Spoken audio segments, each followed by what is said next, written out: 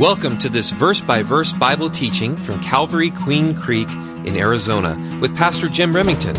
We hope you're blessed by listening. Romans 10:17 says, "Faith comes by hearing, and hearing by the Word of God." For more information, please visit calvaryqueencreek.org. Well, we're going to do a study before the study. And so if you've been doing the daily reading, today's daily reading was ouch for pastors. If you've been doing the daily reading. Basically, God is rebuking the shepherds who are not shepherding the flock of God. And so it's important that you read from Genesis to Revelation on a regular basis through the whole Word of God, that you hear everything. And so this is just going to be a short study before we get into 1 Corinthians, because as I've been reading Ezekiel, something really popped out at me this year that hasn't popped out before. And you'll find out that as you read your Bible year after year, you're not going to figure it all out. You won't. So just lay that aside, because that's one of the tactics that the enemy will use against you for reading your Bible. Oh, you're not going to understand it. Don't bother. No, that's a poor excuse, and it's from the pit of hell. You got to learn what the enemy's doing so that you don't follow his lead. You follow God's lead. We're to need to be in the Word day by day, just like we like to eat. I don't think anybody's lacking any food here. Matt already shared. I couldn't do that, but in the morning, but that's Matt. The Word of God as well. And I know Matt's in the Word of God and the staff's in the Word of God. You need to be in the Word of God. So out of doing this, I came up with a study before the study. So Jim, you want to throw up that first slide? Out of the 48 chapters in Ezekiel, God uses the phrase, "shall know that I am the Lord." Shall know that I am the Lord. Now it's prefaced with you. So you shall know that I am the Lord. They shall know that I am the Lord. The nations shall know that I am the Lord. Israel shall know that I am the Lord. Gentiles shall know that I am the Lord. Egypt shall know that I am the Lord. That's used in 48 chapters. It's used 55 times. Now Ezekiel was most likely carried away in the first wave in 605 BC. So he was a contemporary of Jeremiah. And he is prophesying about Judah being removed off the land. But many times he says Israel, not talking about the northern tribes, but Israel as a whole. And that's why I encouraged you last week to read ahead to 36, 37, 38, and 39. Not that I had this plan. This came to me this morning. So I had none of this planned. I believe this is of the Holy Spirit. It's an exhortation for you and I, the scriptures. You see, God gives us prophecy in the Word of God so that the believer as well as the unbeliever might know that there is a God in heaven and that he sent his one and only Son Jesus to die and rise again so that mankind, male, female, might spend eternity with him. Then you shall know that I am the Lord. So that's so important as we read our Bible that we come to understand that's why I need to read my Bible. Even I forget what song it was. Might have been the second song, but he's always there for us. He is always faithful. He will always bring us through. Maybe not the way we want him to, but when we get down the road a little bit and we look back, we go, God, you sure did know what you were doing, because I would have done it differently, but I wouldn't be who I'm at today because of what you did. If you're a mature Christian, you'll be able to look back and go, you knew what you were doing. Yep, once again, you knew what you were doing. So if you've been reading Ezekiel, you'll see a parallel with what Israel and Judah were going through and where we are as in a country and where this world is as far as the last days. And I would encourage you this week to read the following scriptures to give you encouragement about where we are and where we're heading. If you think 21 was bad, 22 is going to be 2 steps forward, 1 step back, 3 steps forward, 1 step back. We're seeing it over and over again. Now all of a sudden there's a new variant. And fear. But when you read other articles, they're already saying it's mild. It's mild. Those who are having it, they're having mild effects. So why are we going to freak the whole world out and shut things down? So that we can get to the one world economy. It's in the Bible, guys. Revelation chapter 13. But you see, our inheritance as believers is in heaven. These are verses that speak to us of the last days when the real birth pains fully come and finally come. Because people will tell you, even as it's in the scriptures, some of these scriptures that I'm sharing with you this morning, they'll say, oh, we've heard in the 70s Jesus is coming back. There are Christians now that are saying that. Bible-believing Christians. Oh, I heard Pastor Chuck say that back in the 60s. Oh, so he was lying? No, Jesus is coming back right on time. And that can lull us into a false security of the government. No, the government's taking care of me now, not God, not Jesus. Yeah, if he comes back, fine, but I need a check. I need a check. No. These verses, again, that speak of us of the last days when the real birth pains finally and fully come, and the baby, guys, is about to be born. Jesus is about ready to come back. What do we need to know that for? Then you shall know that I am the Lord. And that's why you want to read these verses. Because then you're going to go, wow, this is it. It's all coming together. We are so close to a one-world economy. Most people have no idea how close we are. It's right there. We just need one more major catastrophe, one more economic catastrophe that affects the whole world, not just America, but the whole world, and it's going to push us over the edge. And you know what's really dirty? What's really dirty that carries COVID? Supposedly. You guys know what it is? Paper money. We just got to eliminate paper money because it's really dirty and it carries COVID. Whatever. So here's the slide. Matthew, just again, I encourage you to take a picture. You're going to have a hard time writing that down because we got to keep moving. So just take a picture. And if you want to, you can come up afterwards and copy them. But these are all about the last days. These are all about the last days. And guys, if we lack knowledge, we're not going to have the peace of God. So it's not me up here giving you a wonderful feel-good message for the next 45 minutes that's going to make the rest of your week wonderful. No, it's going to be myself, as the Bible says to do, teaching you to go out and do the work of the ministry. And part of the work of the ministry is warning others that we're in the last days. Oh, my grandmother said that. My mother said that. Oh, yeah, you're a wacko. Yeah, well, you know what? Yes, these things did happen over the decades, the centuries, the millenniums, all the various things, earthquakes and so forth and so on. But now it's all coming together. And the biggest factor that you want to remember is Israel became a nation in 1948. That changed the whole ballgame. And then what solidified it was Jerusalem becoming the capital of Israel again in 1967. I personally believe when Jesus said, this generation shall not pass until my coming, I believe the prophetic clock started at 1967. So we're that generation. And that doesn't mean that everyone of that generation has to die or the last person is about ready to die and Jesus goes, okay, that generation's almost gone. That means any time during that time frame, whatever a generation might be, typically is 70 to 80 years. So guys, we're living in biblical times. That should get you excited, not fearful. But if you don't know the word, you are going to be fearful. So learn the word. Learn the word, because God has not given us a spirit of fear. We'll wrap it up with this, 2 Timothy 2:15. Be diligent, Paul writing to Timothy, a young pastor, probably in his 30s or 40s by this time. Be diligent to present yourself approved to God, a worker who does not need to be ashamed, rightly dividing the word of truth. As we've been talking about over this last 18 months, what is truth? What is truth? Do we know what the truth is? Yeah, we do. We got it right here. Just stay with the truth, and everything else will become clear as far as what is true and what is a lie. Don't worry about the Antichrist. Don't worry about any of those other things. Just stay focused on the truth, and you will have the peace that surpasses understanding according to the Word of God. So I just wanted to share that.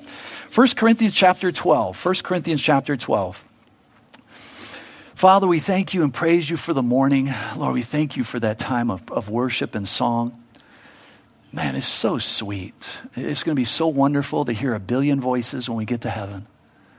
1,500 miles high, 1,500 miles square. Unbelievable. The colors, your glory, illuminating all of heaven. No shadow anywhere. No 110-degree days. Thank you, Father. No work. just worship, just praise. And Father, we want to continue in our worship of you with the word this morning as we open up your word, your love letter to humanity, not just to us. This is a love letter to humanity, for God so loved the world. Father, you love 8 billion people as we're approaching that number. You love every single Muslim, Mormon, Jehovah's Witness, Buddhist. You love every atheist. Whatever name we could come up with, you love them. You sent your son to die for them. We thank you, Father, that there's only one race, the human race. Help us to stay focused, that we might help others get focused on the truth found in your word. Lord, I pray for the gift of teaching in Jesus' name. Amen. Well, let's look at 1 Corinthians chapter 12. We're working our way through the supernatural gifts that should be expressed in a natural flow of our lives. You see, as we walk about our daily business, God desires to use us for his kingdom. Most people think of the gifts as a mystical experience that takes place within the walls of the church. Someone might even say, those gifts are for those who are whacked out, weird, or just downright bizarre. But as we have been seeing in our studies, the truth is just the opposite. You see, we have seen the gifts being used by ordinary people in their everyday lives. And that's my exhortation to you, to me, as we go over the gifts, to remember God wants to use us in our ordinary lives on a daily basis. The question always is, am I available? It's not God's lack of the Holy Spirit. It's not about God. It's always about me. And as we move through the gifts, we continue to find this to be the case. As we look at this now, go ahead and let's look at, let's just read the opening verses here. Now, concerning spiritual gifts, brethren, I do not want you to be ignorant, unlearned, or unknowing. You know that you are Gentiles, carried away by these voiceless idols, these dumb idols, however you were led. Therefore, I make known to you that no one speaking by the Spirit of God calls Jesus accursed. So if you're a Bible-believing Christian, you could never say that Jesus is not God. You would never say that. And no one can say that Jesus is Lord except by the Holy Spirit. There are diversities of gifts, but the same Spirit. There are differences of ministries, but the same Lord. And there are diversities of activities, but it is the same God who works all in all. And notice there the triunity of the Godhead. And that diversities and differences and diversities are varieties. But the manifestation of the Holy Spirit is given to each one for the profit of all. So every single Bible-believing Christian that's here this morning, you have a spiritual gift. You have it. You might not know what it is, but Paul is saying, don't be ignorant. Don't be unlearned. Don't be uneducated. Find out what that gift is and start to use it. God wants you to use it. Ask for more of the Holy Spirit so you will be able to use it. For to one is given the word of wisdom through the Spirit, to another the word of knowledge through the same Spirit, to another faith by the same Spirit, to another gifts of healings by the same Spirit, to another the working of miracles, to another prophecy, to another discerning of spirits, to another different kinds of tongues, to another the interpretation of tongues. But one and the same Spirit, the same Holy Spirit, works all these things, distributing to each one individually as he wills. Very important. As he wills. Let's look at 1 Corinthians chapter 1, 26. Let's get a little reminder. 1 Corinthians 1, 26 through 29. We limit ourselves. I know this to be true because of my own life. I limit myself. I don't blame God ever for not using me. I look at myself and say, why didn't I? Or I should have, or I could have. So I am no different than you. But unfortunately, what happens to a lot of people is because they haven't been to seminary or the seminary school, they don't think, well, I can't be used of God, and I don't have the Bible memorized. Nobody asks you to memorize the Bible. Just memorize a few verses. You don't need the whole Bible memorized. Just memorize a few verses. Well, I can't do that. Then write them on index cards and carry them with you. Well, I can't do that. Nah, you're lying now. You can do that. You just don't want to do that. Let's make it, be mature enough to say the facts. So here in 1 Corinthians chapter 1, verse 26, we read this: For you see our calling, brethren, that not many wise according to the flesh, not many mighty, not many noble are called. But God has chosen the foolish things of the world to put to shame the wise. Are we not seeing this today? Where the wise are telling us so many things that they know, and 6 months later it comes out that they didn't know what they thought they knew, and we knew it all along.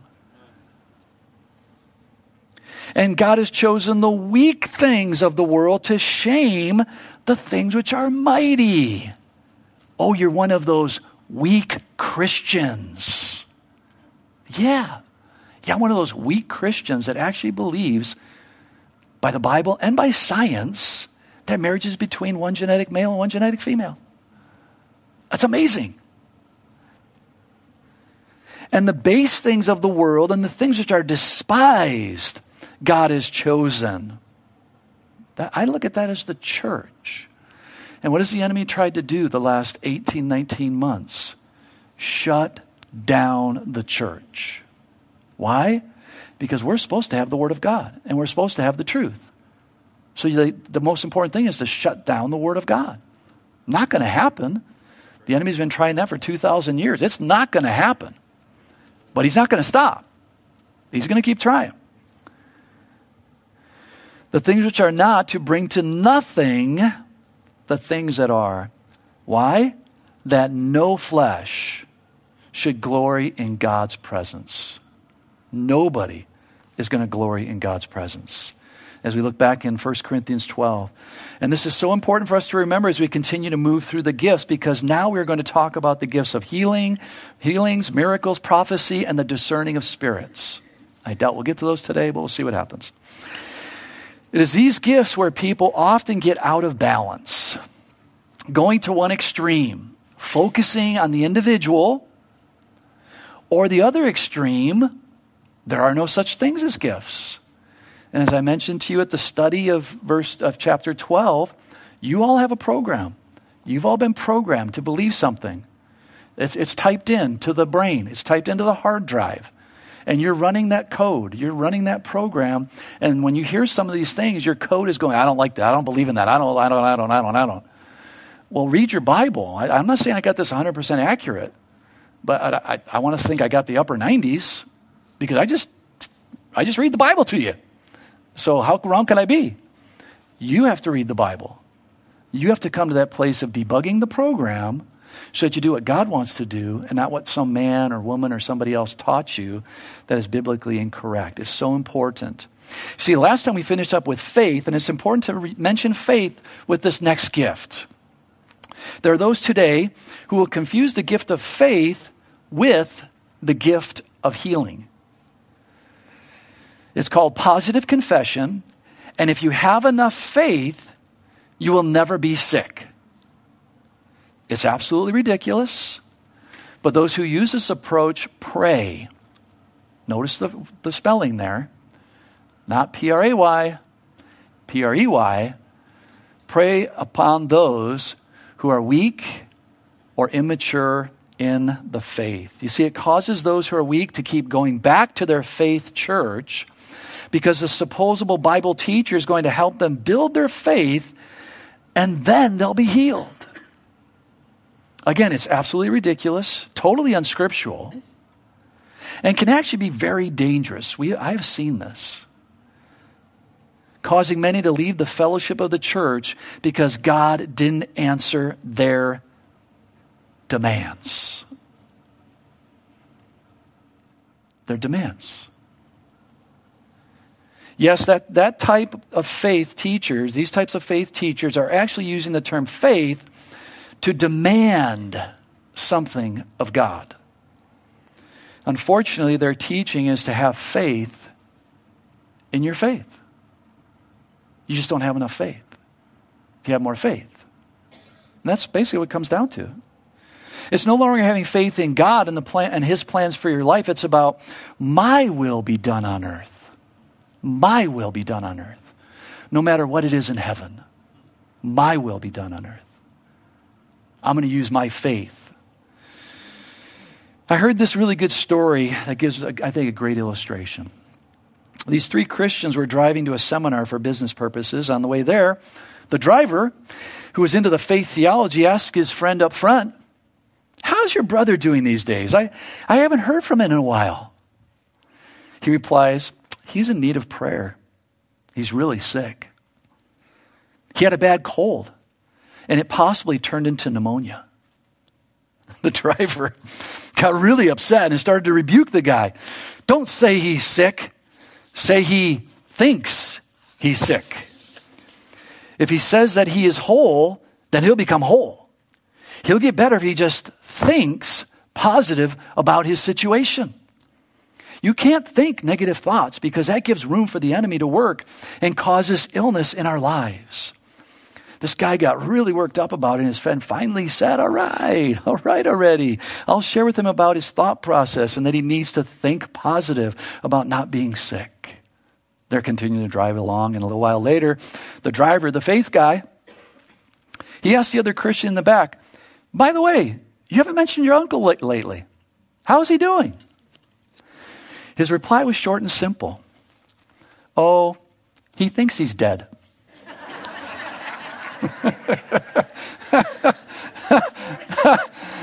I love it. Yeah. To another, gifts of healing. So we see that the next gift is plural, gifts of healing. And that's really important to notice because humans have a tendency of elevating other humans. It doesn't read gift of healers. Gifts of healing. You see, there's no room for anyone in Christianity to be elevated or to receive any glory for the use of God's supernatural gifts. Remember, the gifts are an expression of God's love to help build up the church. We already read it in verse 7. They are not to be used to point others towards a person, but to point that person towards God. And when we think about healing, it's really a shame that we even need this gift. I mean, think of Adam and Eve before the fall. They were never sick. Never sick. They never had any issues. But once they sinned, the curse has brought about illness and death. So when somebody asks you, why does such a God of love allow cancer? Because of free will and the curse. Because of free will and the curse. Once they sinned, they were cast out of the garden and they started to suffer the natural consequences of this earth upon the physical body. And we obviously still feel the effects of their choice today. No matter how hard we try as a society, our earthly bodies are moment by moment constantly deteriorating. The Bible says in 1 Corinthians 15:42, so also is the resurrection of the dead. The body is sown in corruption, it is raised in incorruption. How many of you are younger than 25 in here? Do we got anybody younger than 25 in here? Any takers? Raise your hand high. Nobody's going to stone you for being young. Okay? Good news. Your body is still going up. You're building the muscles and your body is, yes, you're doing good. After 25, what? Kiss it goodbye.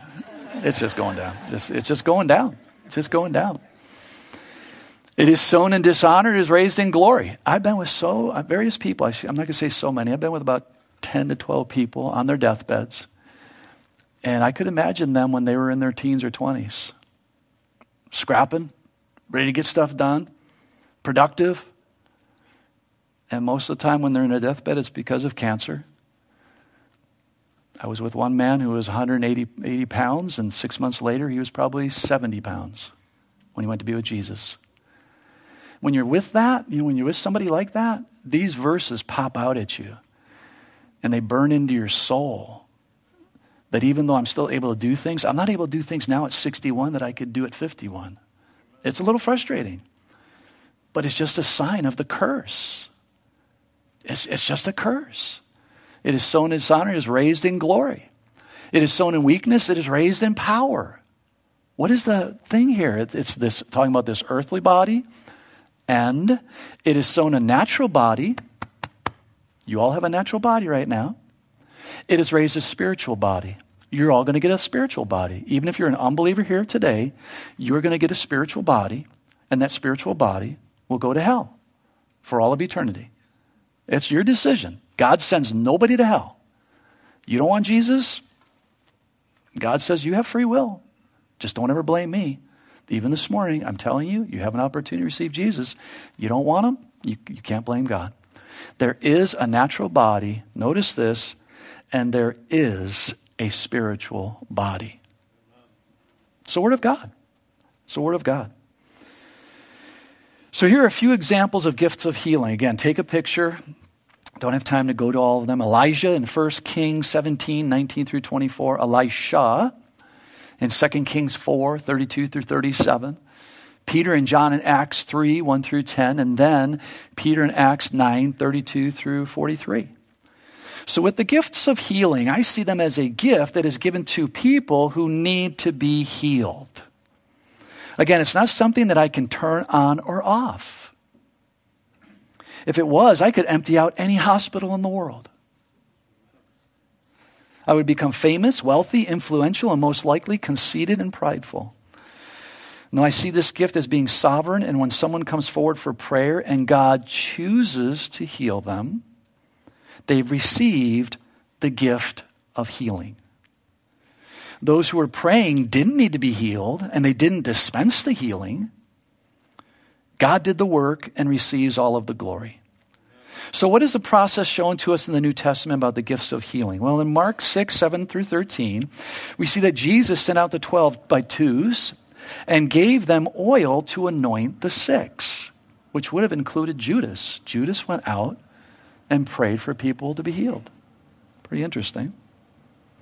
In James 5:14, we read this, "Is any sick among you? Let him call for the elders." Notice plural. Let him call for the elders of the church. Notice that there's to be a church. And let them pray over him, anointing him with oil in the name of the Lord. So here we see a doctrine established for smooth operation of the church. Why the elders? Why the elders? I personally believe that it's because an elder should be wise enough to know better than to think he had any power to heal. Plus, there is at least two present so that no one person could take credit. So, a short study in the gifts of healing. Jesus sent his disciples out 2 by 2 with oil to pray for the sick. James also instructs us, the believers, to call for the elders of the church to anoint the sick with oil. Oil can be, not always, but can be symbolic of the Holy Spirit in the Scriptures. 2 or more elders present so that no one person can receive any glory. All the glory goes to God. And the person whom God chooses to heal is that person who has received the gift of healings. Are there examples of God not healing people in the Word of God? How about Timothy or Trophimus? How about Jesus healing only one man in the pool of Bethesda? There are other examples that we could look at, but I think Jesus sums it up best in John 9. Let's look at John chapter 9, 1 through 13.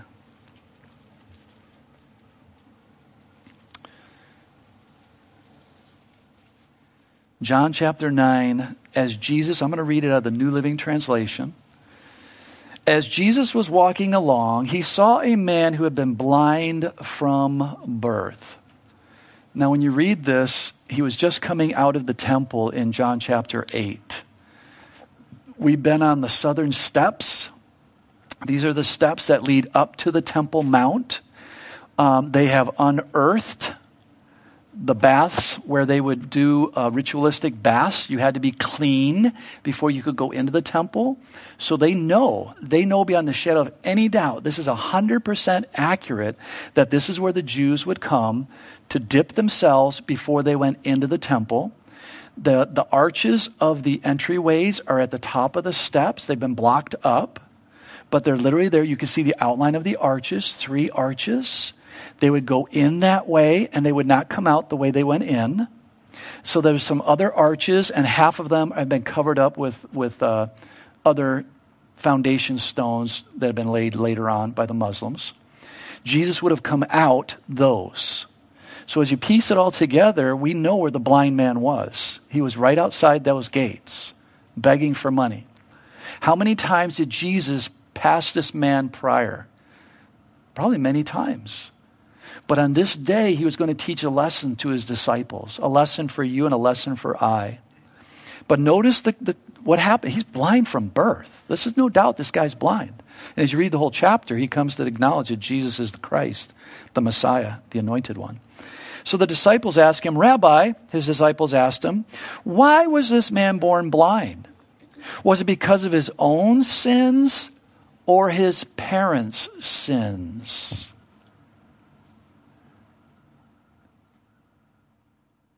You guys hear the question? What does that tell you about the theology of the disciples? That they were taught that you had physical issues because you were a sinner. And that even a baby in the womb could be cursed by God because of sin. That was their theology.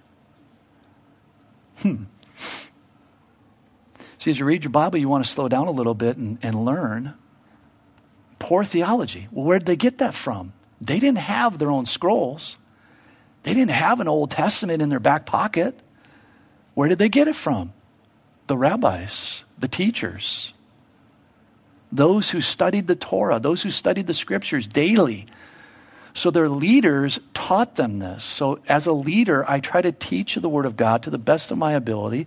If I'm ever wrong, ever incorrect, please humbly come to me with scriptures, not with your opinion, but with other scriptures, and I will be more than happy to get up here and say, you know what, I said something wrong. And I have done that before because I don't have it all together.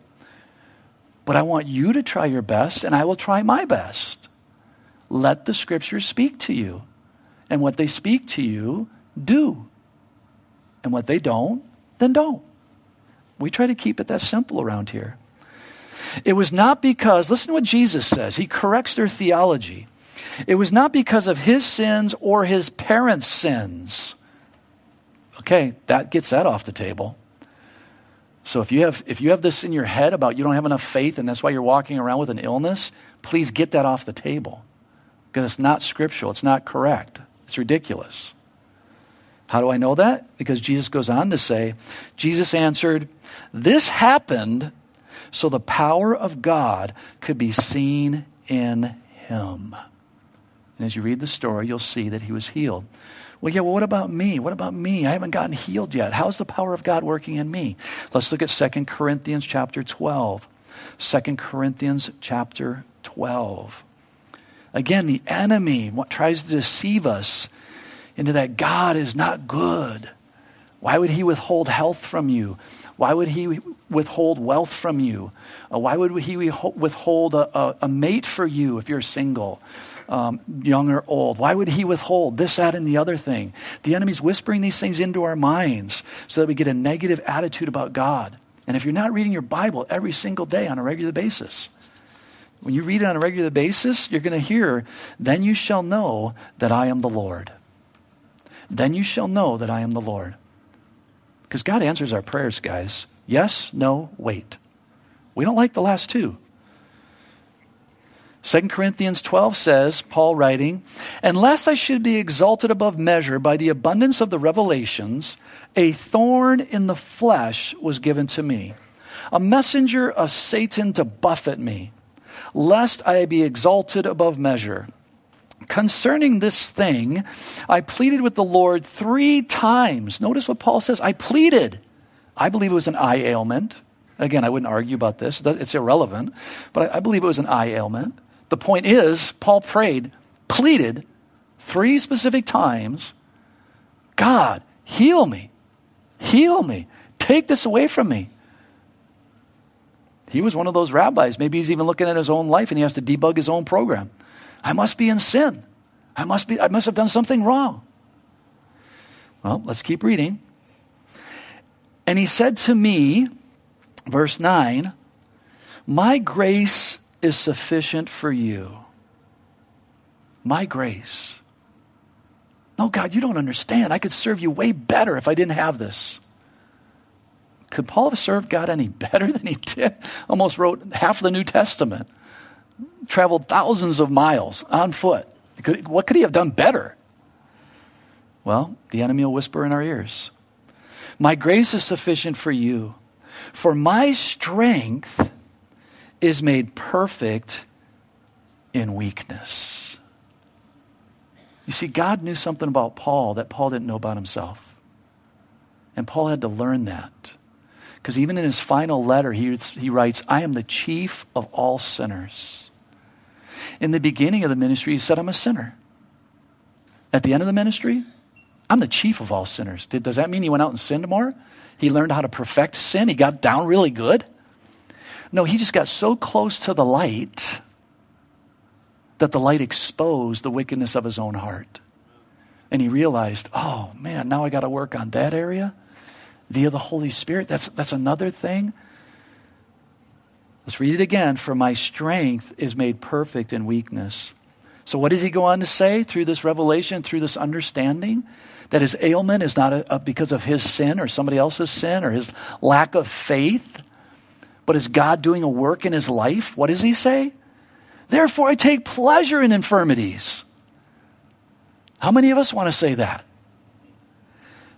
But once you get to that place, you will say that. Because you realize, God, the enemy can't do anything to me unless he goes to God first. And God says, yeah, go ahead. I know my kid. I know what he's going to do. That's what he did with Job, right? The enemy can't touch us unless God says, yeah, that's okay. I'm with him. I'll take care of him. I will boast in my infirmities. Why? That the power of Christ may rest upon me. Notice that. The power of God. It's not about me. My travels are not about me. My revelations via the Holy Spirit are not about me. They're just all about God. Therefore, verse 10, I take pleasure in infirmities and reproaches, in needs, in persecutions, in distresses. You see, guys, modern day church will not read these verses. This doesn't make everybody feel good. This doesn't make you want to come back to church. You just go, man, that was a bummer. Has the last 18 months been fun? How have you been? Have you gotten through it? We've gotten through it fine. Because our eyes are on heaven. Yeah, it's been a bummer, but our eyes are on heaven. So what? Bring it on. God's got a plan. The church is not going to shut down again either. It's not going to shut down. Therefore, I take pleasure in infirmities and reproaches and needs and persecution and distresses for Christ's sake. Notice that. Very important. Don't go out and do something stupid in the name of Jesus. Stand in front of a car. I'm going to be fine. No, not bad idea. Bad idea. For when I am weak, then I am strong. I encourage you to meditate on that this week. That is a Christian principle that few people catch a hold of. Very few people catch a hold of that. Because when you're weak, you're going to call out for more of the Holy Spirit. And then God is going to strengthen you to get through whatever you're going through. Instead of calling out on the pastor or calling out on the deacons or calling out on the elders or calling out on the government or calling out on friends or getting on social media and calling out this and that. Now I'm going to call out on God. Because God, you're faithful. God, you're faithful. Not always in my timing, but you're faithful. Am I always faithful? No. But God, you're faithful. All right, back in Corinthians 12. To another, the same faith, verse 9. To another, faith by the same Spirit. To another, gifts of healings by the same Spirit. To another, the working of miracles. Listen to Webster's first definition of the word miracle. An extraordinary event manifesting a supernatural work of God. You see, as we look at the Bible, it's clear that a miracle is a divine work done by a divine God for his divine purposes. And Claudia and I will go around on this on a regular basis. Childbirth is not a miracle. It's not. It's natural. But I get it. We agree to disagree. It is a miracle every time, but no, it's not. Because there's something divine. There's a divine work done by a divine God by his divine purposes. It's something supernatural occurrence in our natural world. You see, Jesus, the apostles, Paul, and others performed many miracles in the New Testament, yet John the Baptist did not perform one recorded miracle. And I think Jesus says something about John's the greatest. Again, it is God who chooses on whom he is going to allow to use these gifts. Acts 6:8 says, and Stephen, full of faith and power, did great wonders and miracles among the people. Who was Stephen? He's one of the first 7 deacons. He wasn't an apostle. He was just an ordinary guy, just like the apostles were ordinary men. Stephen was an ordinary man, and God used him mightily. He was most likely a Hellenistic Jew.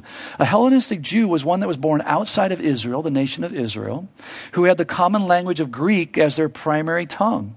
Yet God used him mightily and allowed him to exercise the gift of miracles. So does God desire to intervene in our lives today and possibly perform a miracle? It's listed here for us. So if it's listed here for us, I would definitely have to say yes. The question is not, can he? The question is, as I mentioned earlier, are we available for him to do what he would desire to do? And that's why we say every Sunday, if you need a prayer for anything, come up and we'll pray for you. Not many of you partake of that, and that's fine. But I just want you to know, we will pray for you every single Sunday. We'll anoint you with oil. We have oil. We'll have the elders anoint you with oil. We have had people come back and tell us, you know what? God healed me that day. It's not us. We just believe it. But if you don't come up, we can't pray for you. So again, the ball's in your court. The ball's in my court. Do I believe that God could do that? Yes. Do I believe that God's going to do it? I don't know. But why not ask? I'm foolish enough to ask. If he wants to do it, fine. If he doesn't matter. He's still God. I'm going to move on. God's got a plan and God's got a purpose.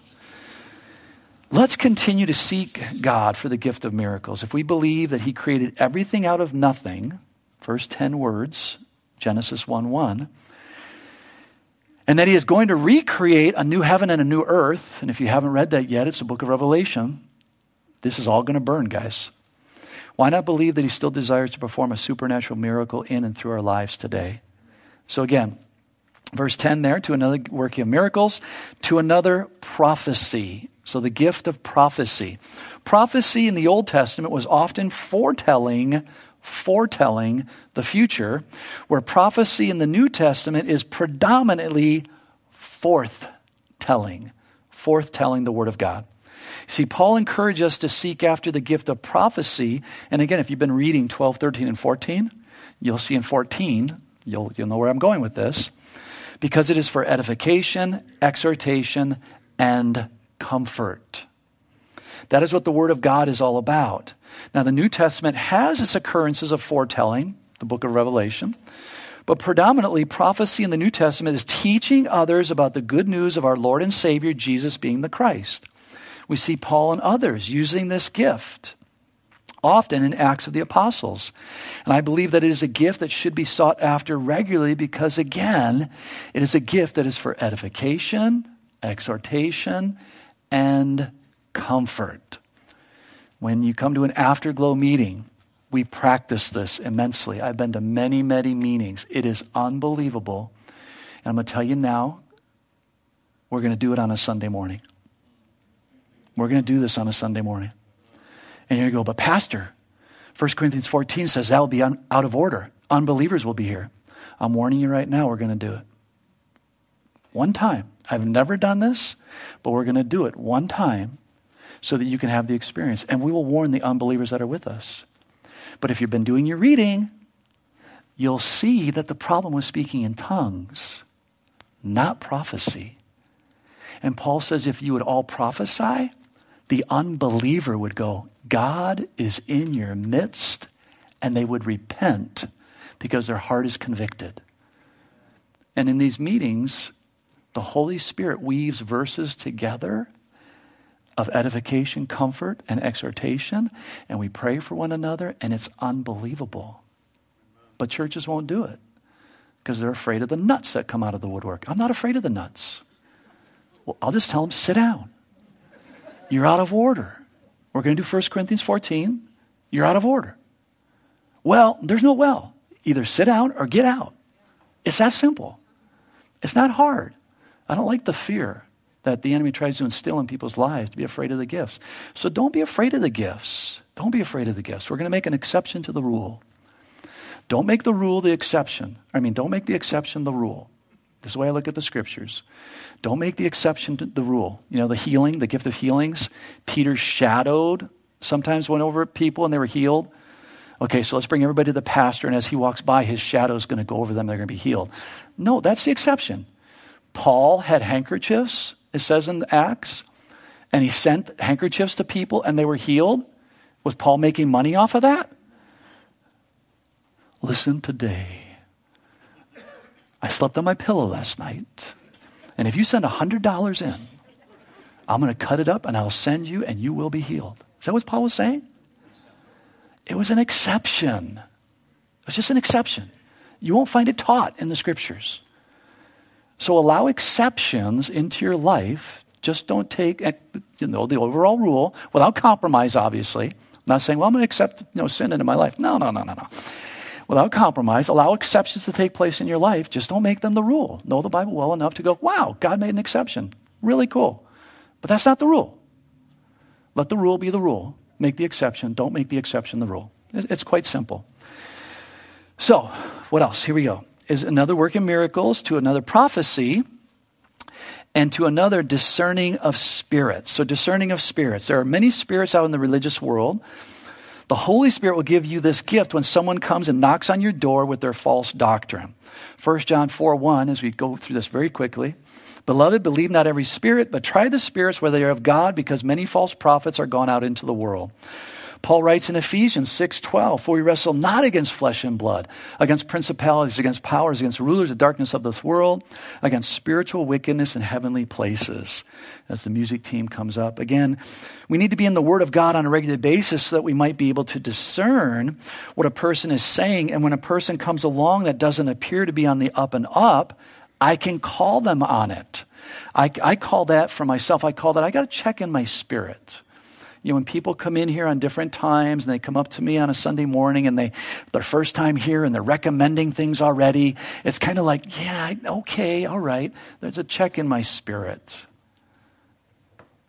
Usually that's not a good idea.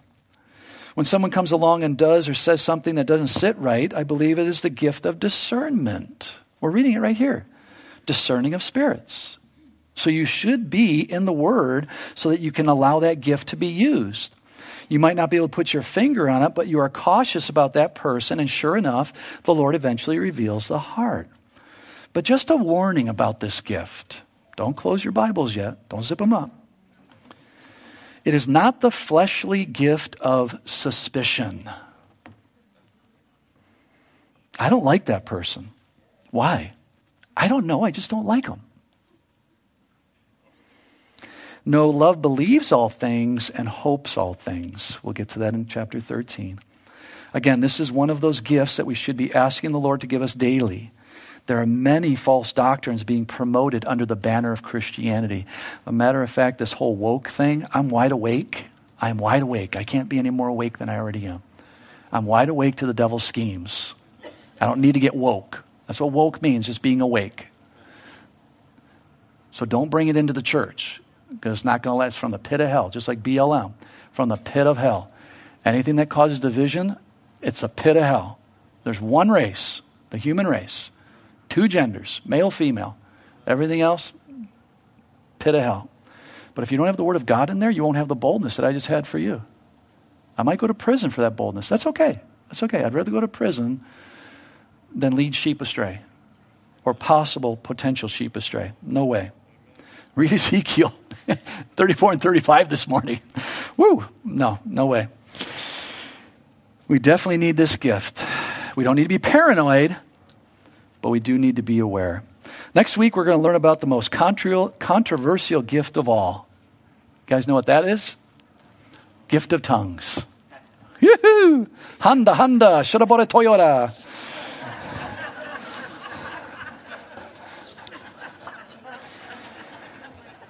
Father, I thank you and praise you for your goodness, your faithfulness, and for the gifts. Lord, I thank you and praise you that you, as we're reading, Lord, they're practical and you make them available to everybody. This is not a hierarchy. Oh, the gifts are only for the special people. Yeah, we are. We're all special people. King James calls us peculiar people. We're special. We're your kids. So, Father, help us to debug that program where we're limiting you because we don't think we're holy enough, we're righteous enough, we're worthy enough. It's the blood of Jesus Christ that has made us all of those things. In and of ourselves, we're none of those things. But we stand before your throne. We come before your throne in boldness because of what Jesus did for us. Not so that we might go out and sin, but that we might go out and be used by you and be used of you in the church. So, Lord, help us to find that balance as we all maybe work through these issues, these gifts, trying to figure them out. Help us to find the balance and then help us to be open to implement them. It might be a one-time occurrence. Yet, according to your word, we know that every single Bible-believing Christian has one gift. You have given them a gift for the use, for the building up of the body of Christ. But you could also use these other gifts anytime you choose. We just read, your Holy Spirit distributes them as he wills. So, Lord, your will be done on earth as it is in heaven. We want more of your Holy Spirit, that as we go out this week to minister to a fearful, dying world, that will be able to lift their eyes momentarily to heaven, plant, water, fertilize, that we might share the gospel, the good news that Jesus is definitely coming back. We thank you for this time, Father, in Jesus' name. Amen. Amen. Why don't we all stand, guys? God bless you. If you need prayer, come on up. We'd love to pray for you. We have oil to anoint you. We'll just do what the scriptures say. If you need prayer for anything, come on up. We'd love to pray with you guys. God bless you guys. Thank you for listening to this teaching from God's Word. If you have any questions, would like to request prayer, or want more information about our church and how you can experience the love and hope of Jesus Christ in your life, please visit calvaryqueencreek.org.